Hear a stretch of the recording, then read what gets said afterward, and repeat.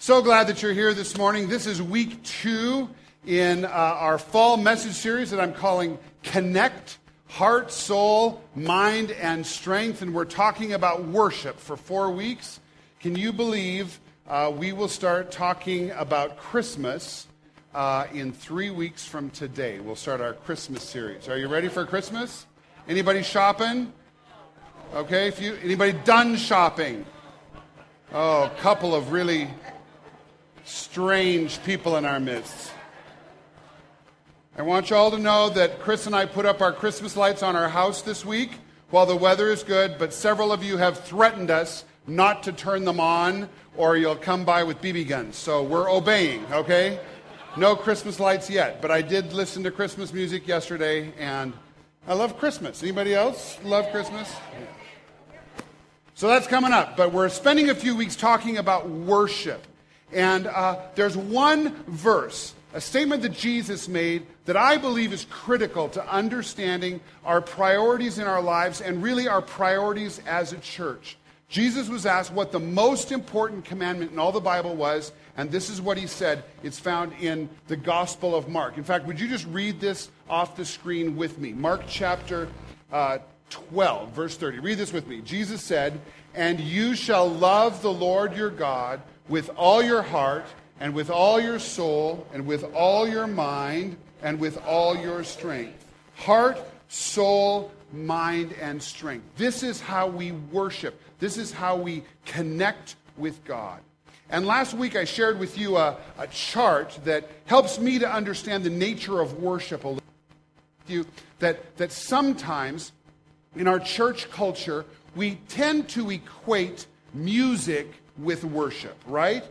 In fact, Matt Redman, who's a wonderful worship leader and a worship songwriter, wrote a song a number of years ago. We sang it last week that said, "I'm sorry, Lord, for the thing that I've made it," talking about worship. "I'm sorry, Lord, for what I've made worship into when it's all about you." Worship is all about Jesus. It encompasses heart, soul, mind, and strength. And so there's I just want to give you again today that kind of gives us a picture of what worship is. I believe that worship in its best form is revelation and response. And what I mean by that is that God comes to us, He reveals Himself to us in some way, and then we respond to Him. And that's worship. That intersection of revelation and response, kind of the blank spaces in there, that's where worship happens. We understand that Jesus came to offer His life for us. We understand that He offers us the gift of His death in place of ours so that we don't have to pay the penalty for our own sins. Jesus offered it to us. That's revelation. We say yes to Jesus. We confess faith in Him. We pray to receive Him. And that fan just starts spinning. And then we understand that God has given us freedom from the power of sin. And so we begin obeying Him. That's worship. There's so much to worship. And so we're talking for these 4 weeks about this issue, revelation and response, finding that intersection, connecting with God, heart, soul, mind, and strength.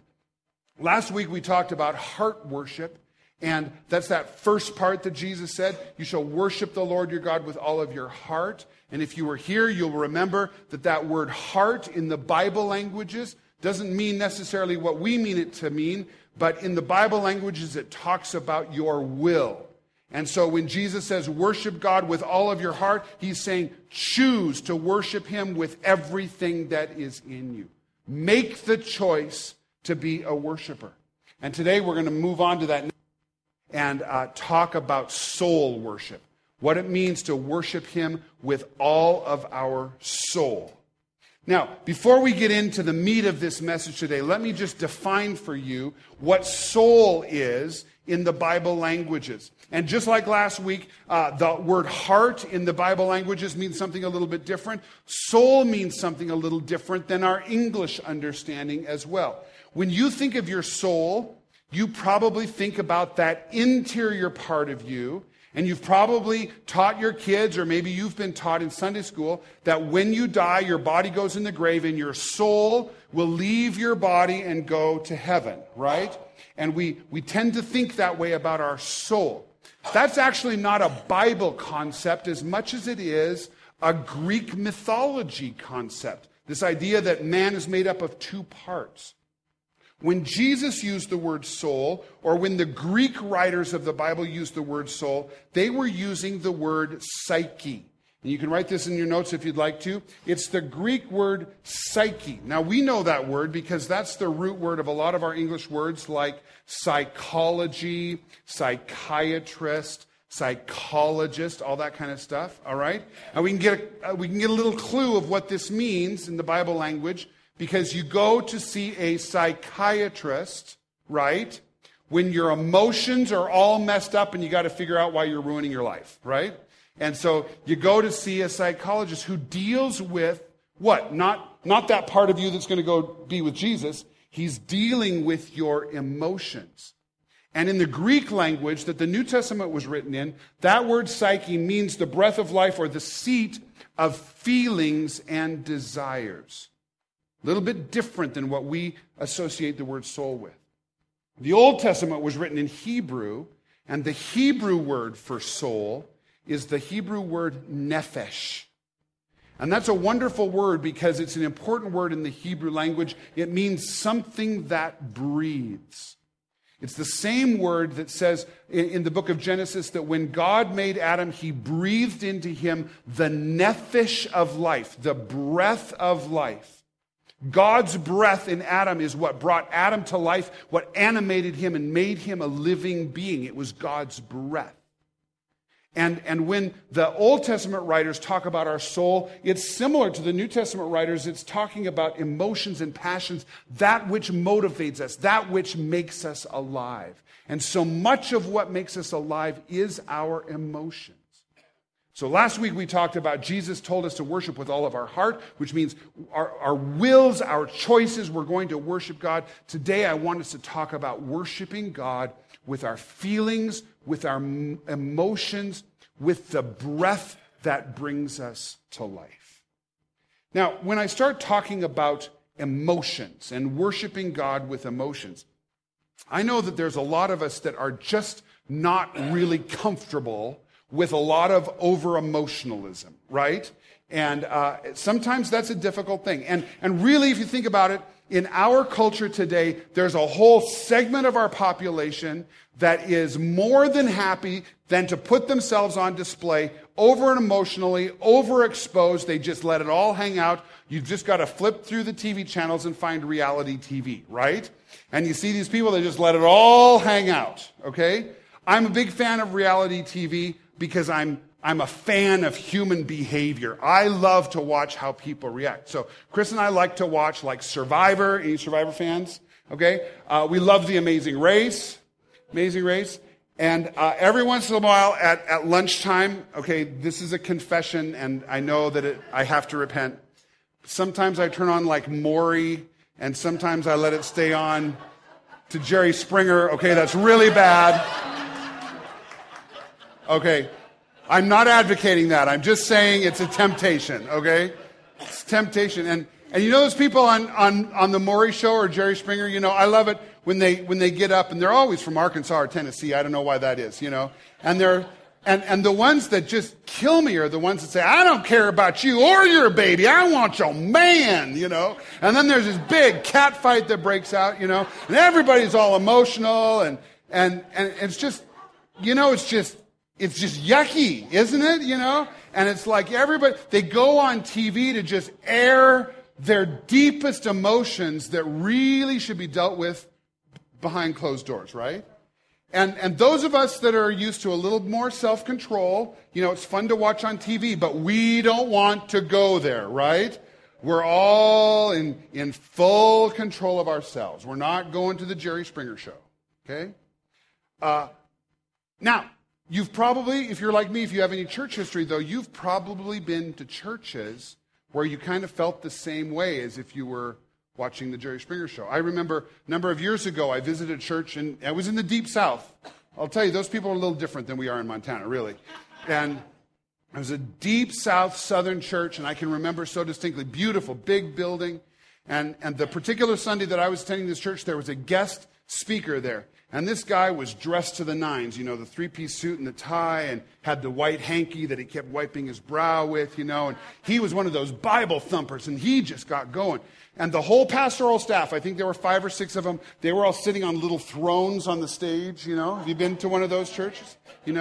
They're all sitting in little thrones, and they're all dressed really nice, too. They're looking really good. And that preacher gets to thumping his Bible and pounding the pulpit. Next thing I know, the senior pastor, he's probably 60 years old, white hair, all slicked back, and he jumps up and he starts jumping up and down, and he begins running around the row of thrones, And then, like it was on cue, the rest of the pastoral staff jumps up and they're waving their hankies. And I'm sitting there in my pew just saying, really? Really?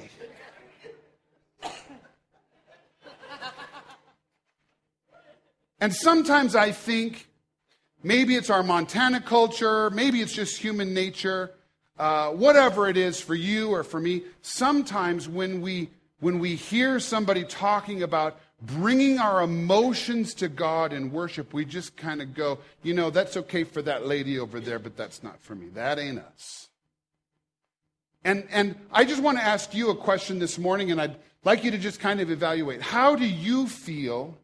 How comfortable are you with expressing your emotions to God? How comfortable are you bringing that part of you into a worship experience?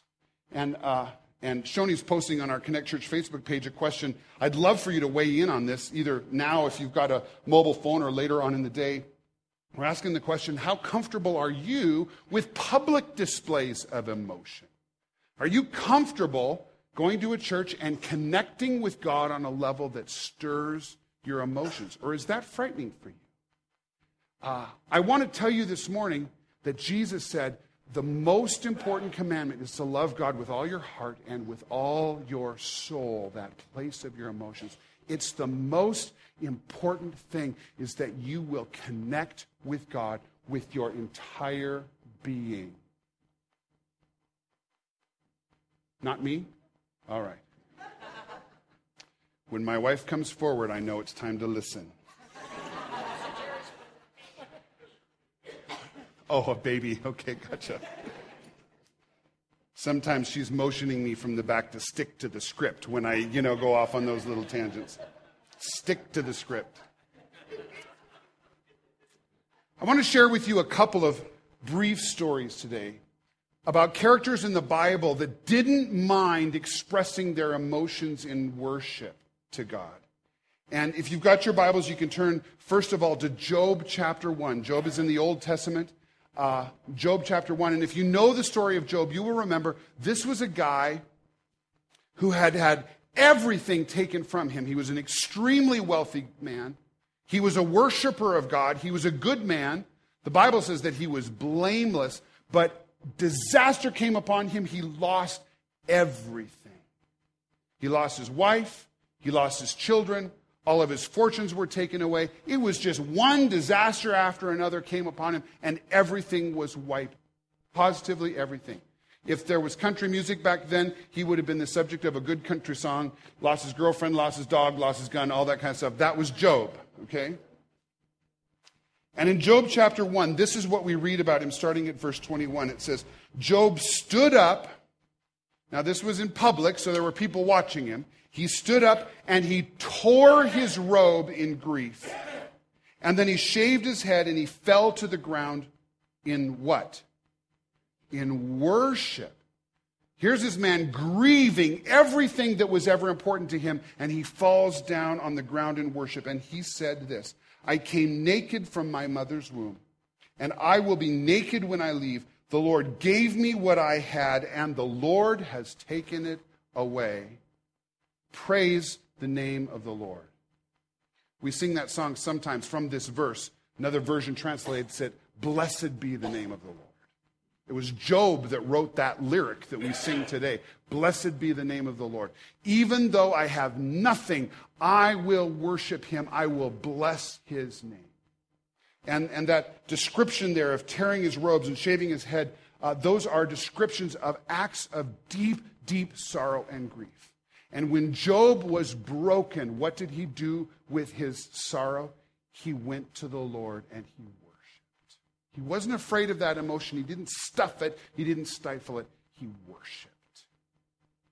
Another story that I want you to see is actually the story of Jesus, Luke chapter 19, if you want to turn there. And Jesus, I think it's very interesting too.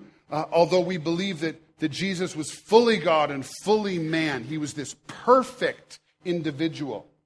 There were times when Jesus emotionally lost it. Do you know that?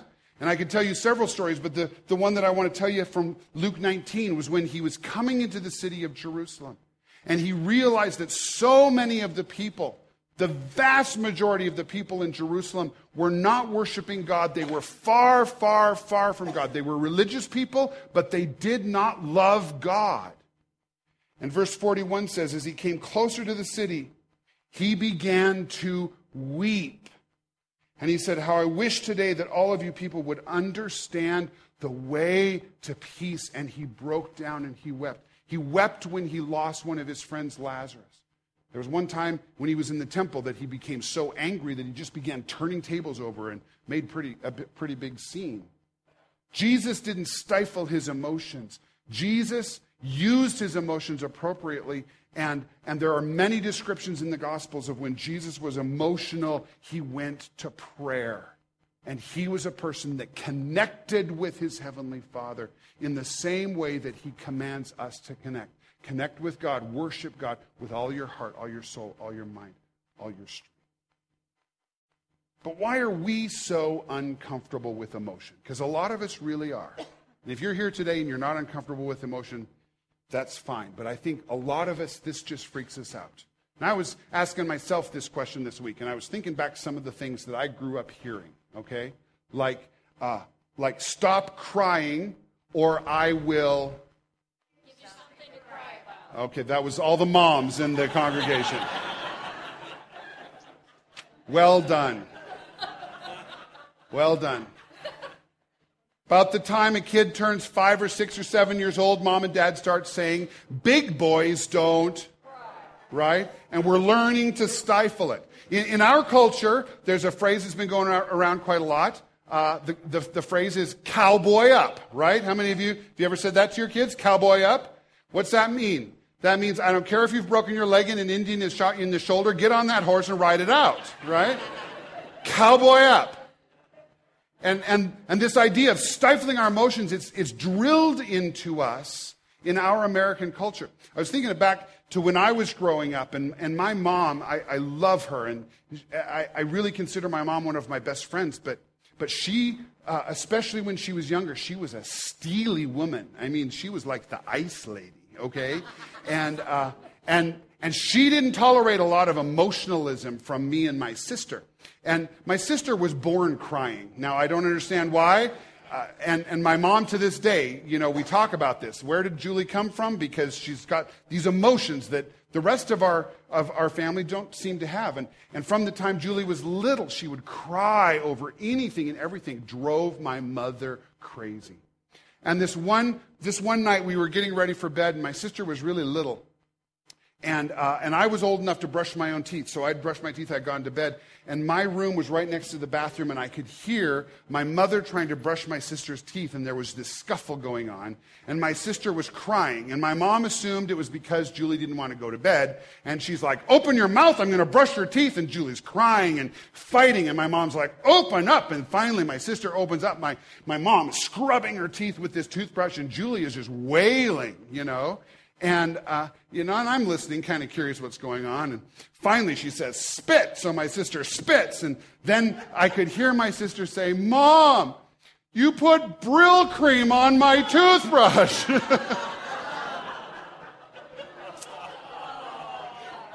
If you're too young to remember Brill cream, this was this hair gel that came in a toothpaste tube. I mean, go figure. And it was white like toothpaste. And my mom had brushed my sister's teeth with my dad's hair gel, you know.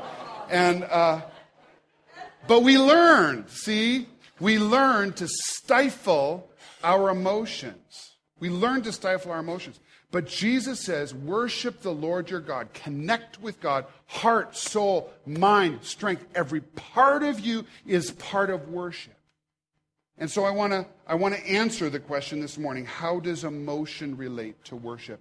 And I've got 4 things that I want to share with you today before we just spend a little more time worshiping together.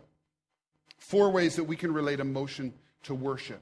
And really, I could come up with 40 ways to relate your emotions to worship, but these are just 4, and I hope that in the coming week or in the coming month, as we continue talking about worship, I hope that you will begin to connect with God on an emotional level that maybe you've never been willing to let yourself do.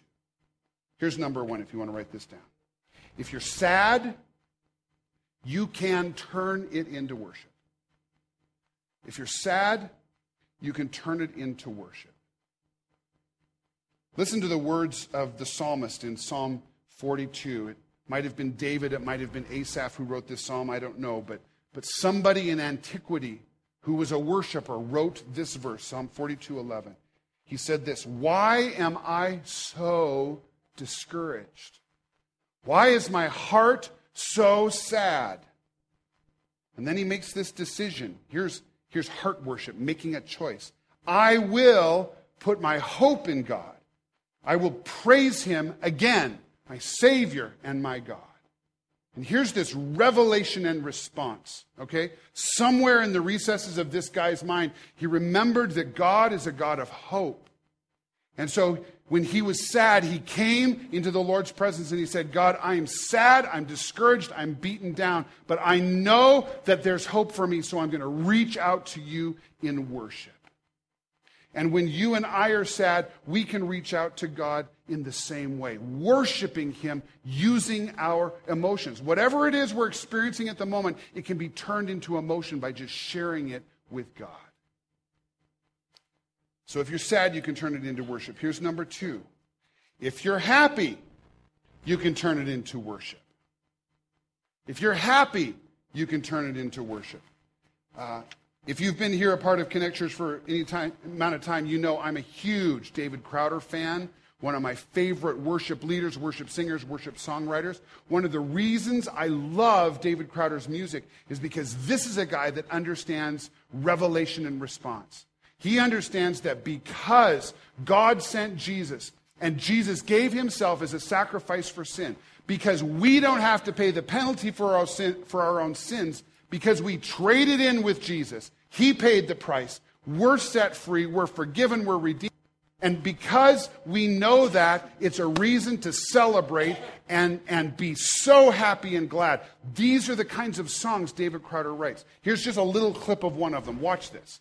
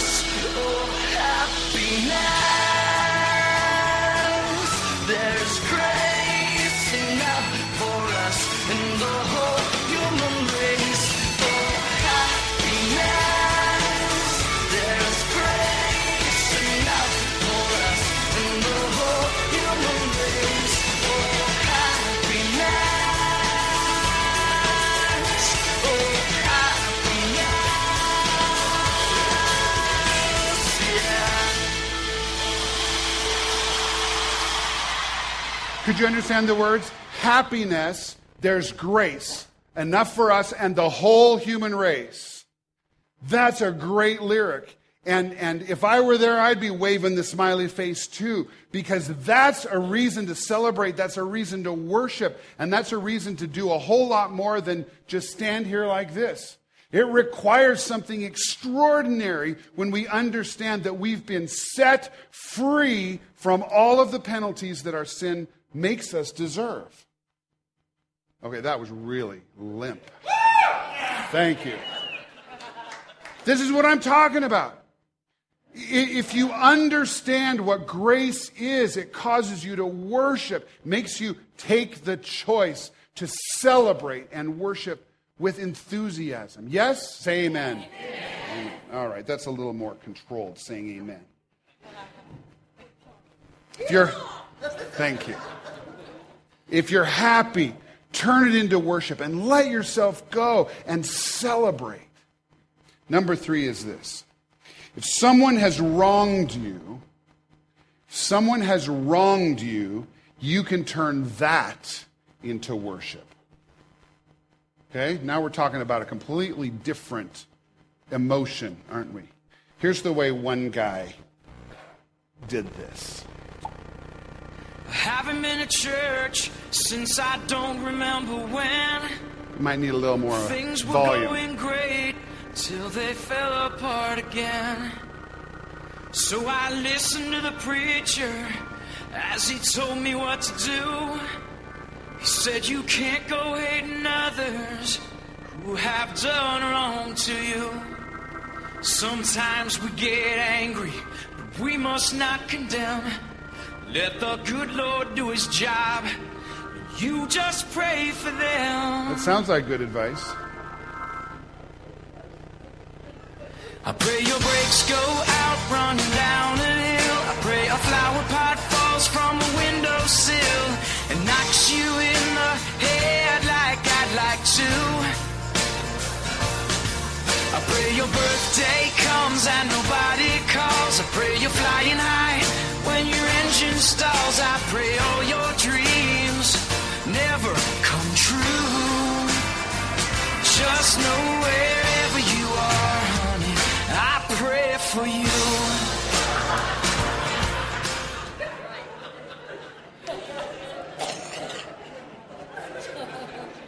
Okay, I don't think that's what Jesus had in mind, okay?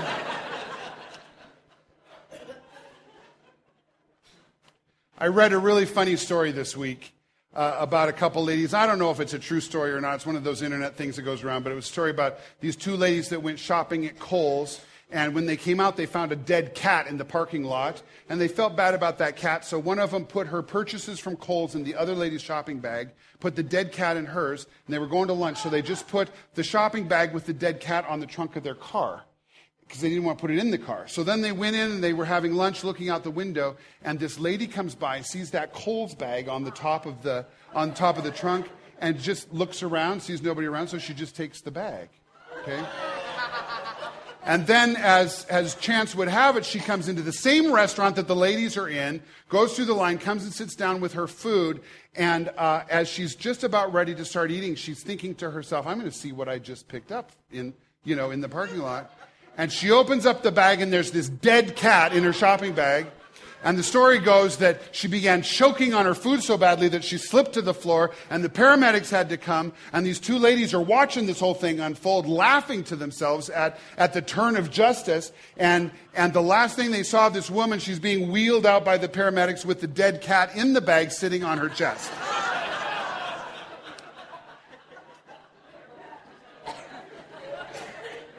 And the story ends like this. The writer says, God always brings justice to those who do bad things, and every once in a while he lets us see what happens. And it's a silly story, but you know what I thought when I read that story is there's a little bit of worship there. Because that writer of that story, instead of wishing bad on that person that wronged her, or that tried to wrong her, actually she took the dead cat off her hands, but she was willing to trust God for justice. She was willing to share the story, to encourage other people that, what does the Bible say? Vengeance is mine, says the Lord. I will repay. Okay, there's some revelation for you. If someone has wronged you, and you are hurting, and you're wounded because somebody has done something really wicked to you, if you know that the Bible says, vengeance is mine, I will repay, says the Lord, you can come to the Lord and you can say, God, this person is really, really rotten. And they've really hurt me and they've really messed me up and I'm struggling. But I'm here to lay it down and not pick it up and just trust you to bring justice in the place. That's worship. That's worship. Instead of singing along with that other guy that I pray that a flower pot breaks and hits you on the head. Somebody has wronged you, you really can turn it into worship. Here's number 4. If you're struggling in some way today, if you're struggling, you can turn that into worship. I learned this many years ago, that sometimes the best way that I can connect with God is when I'm really, really struggling. I was in a class in Bible school, and my favorite professor was the teacher of this class, and we were studying the Psalms, and I remember vividly like it was yesterday. It was an evening class, and we were studying Psalm 70. And I'm not going to read the whole thing to you, but part of it's up on the screen here today. These are the words from this psalm. Hasten, O God, to save me. Come quickly, Lord, to help me. May those who want to take my life be put to shame and confusion. May all who desire my ruin be turned back in disgrace. The psalmist was really, really struggling. He was persecuted. He was being chased down. His life was in danger. He was afraid. And I'm going to skip down to the bottom part of this psalm. He said, but as for me, I am poor and needy. Come quickly to me, O God. And then listen to this affirmation of faith. You are my help and my deliverer. Lord, do not delay. To hear the worship here, this guy is struggling. He's fearful. He's poor. He's needy. He needs an intervention of some sort. And where does he go with his emotion? He goes to the Lord and he says, God, you are my help. You are my deliverer. And I remember that night sitting in class and other students all around me, and I was so moved by that truth that when I'm struggling, the Lord is my deliverer. I went back to my dorm room and I began worshiping in the best way that I knew how, and that was to start composing music and writing a song to the Lord. It's one of the ways that I've always worshiped. And even though this is 25 years ago and this sounds like an 80s power ballad, do you care if I share this with you this morning? Is that okay? So this is one of the ways that I worship, especially when I'm struggling.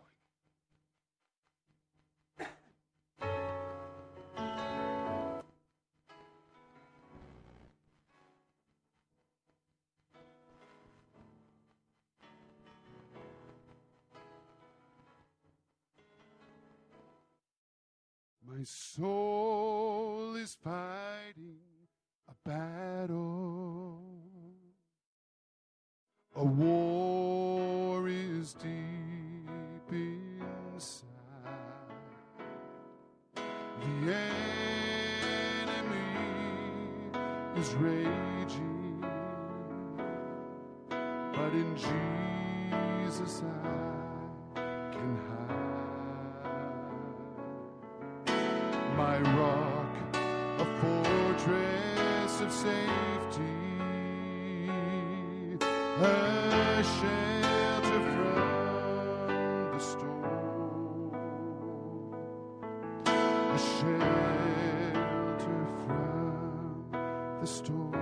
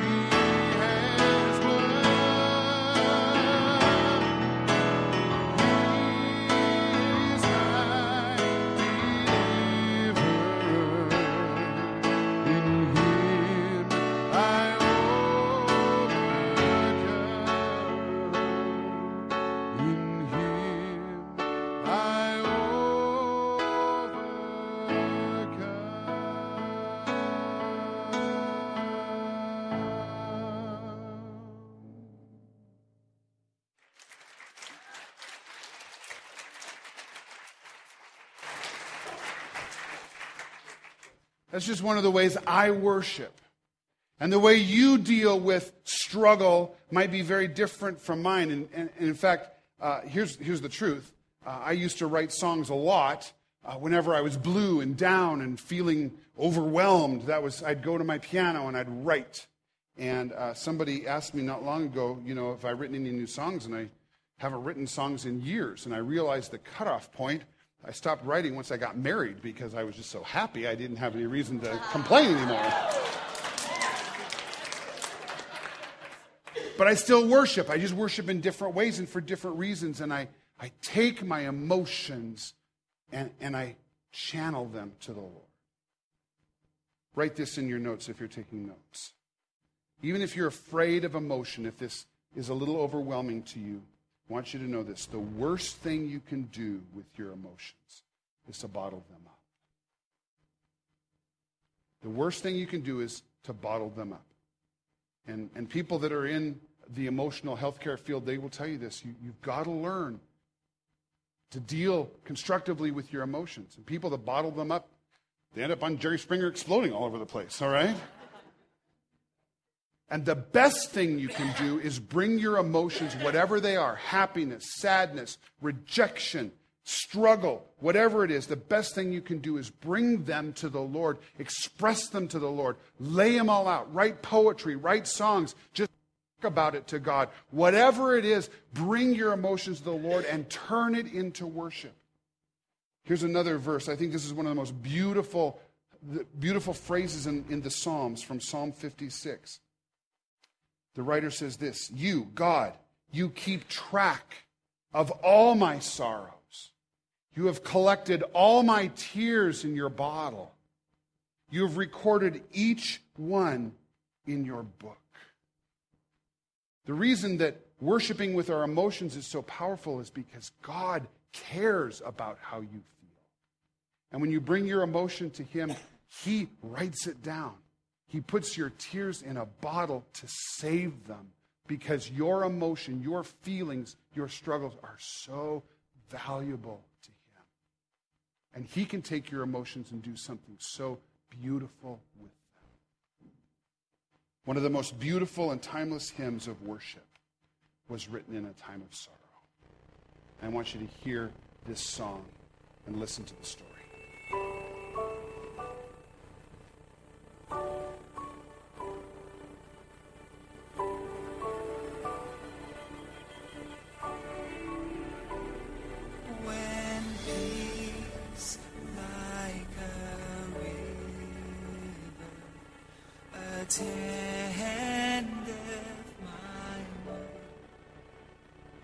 When sorrows like sea billows roll, whatever my Lord, Thou hast taught me to say, it is well, it is well with my soul. Though Satan should bind, though trial should come, let this blessed assurance control,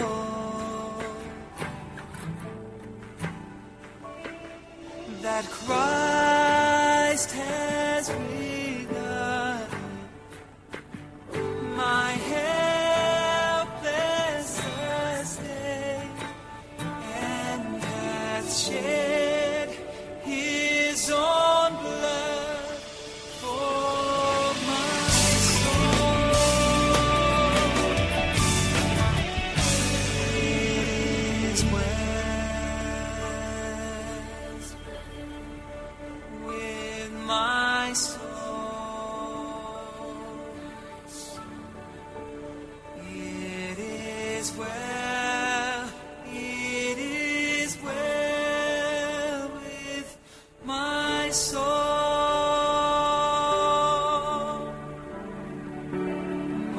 I sing others of this glorious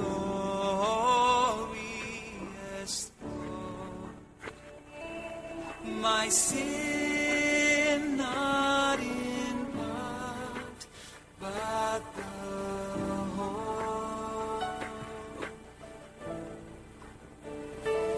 is nailed to the cross, and I bear it no more. Praise the Lord, praise the Lord, oh my soul.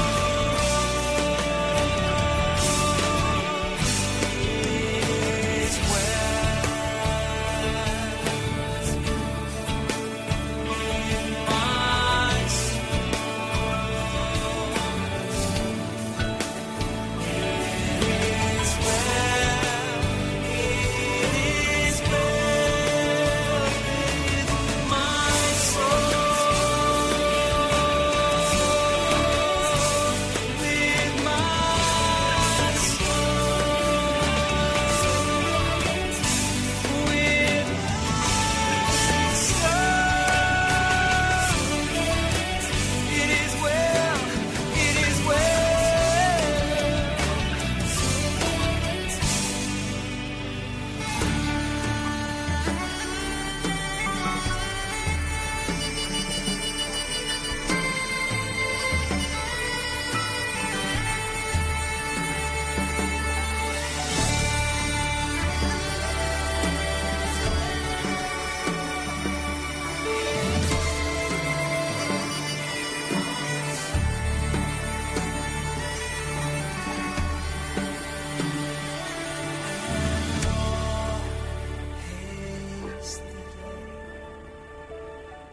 when the faith shall be sight, the clouds be rolled back as a scroll.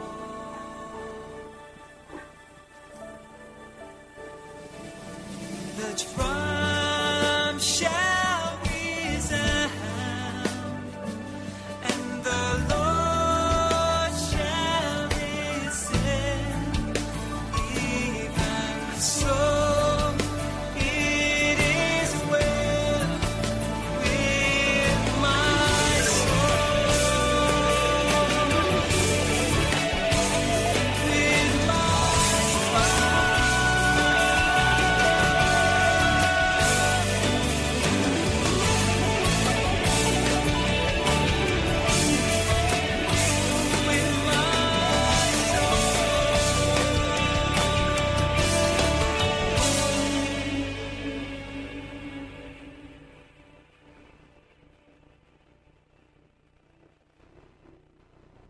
What a difference Horatio Spafford made because he was a worshiper instead of letting the emotions of his life turn him into a bitter, angry old man.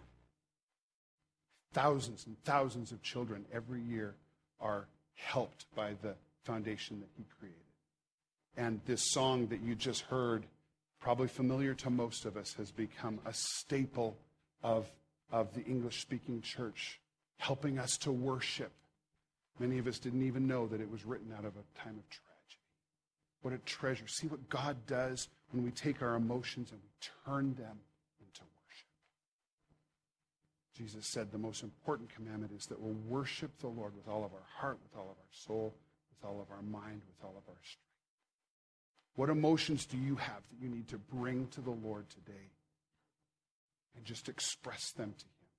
Sadness, joy, frustration, bitterness, anger, hurt. Turn it into worship. I got a message on Facebook this week from somebody that's in our church family, and this person was writing to me to say that last week's message just really helped her because she was learning that God wanted her to choose to worship, and she's been waiting for a long period of time to have God stir her emotions and have this big emotional release. And I want you to know this morning, that's not what I'm talking about. I'm not talking about trying to work something up to become worshipful.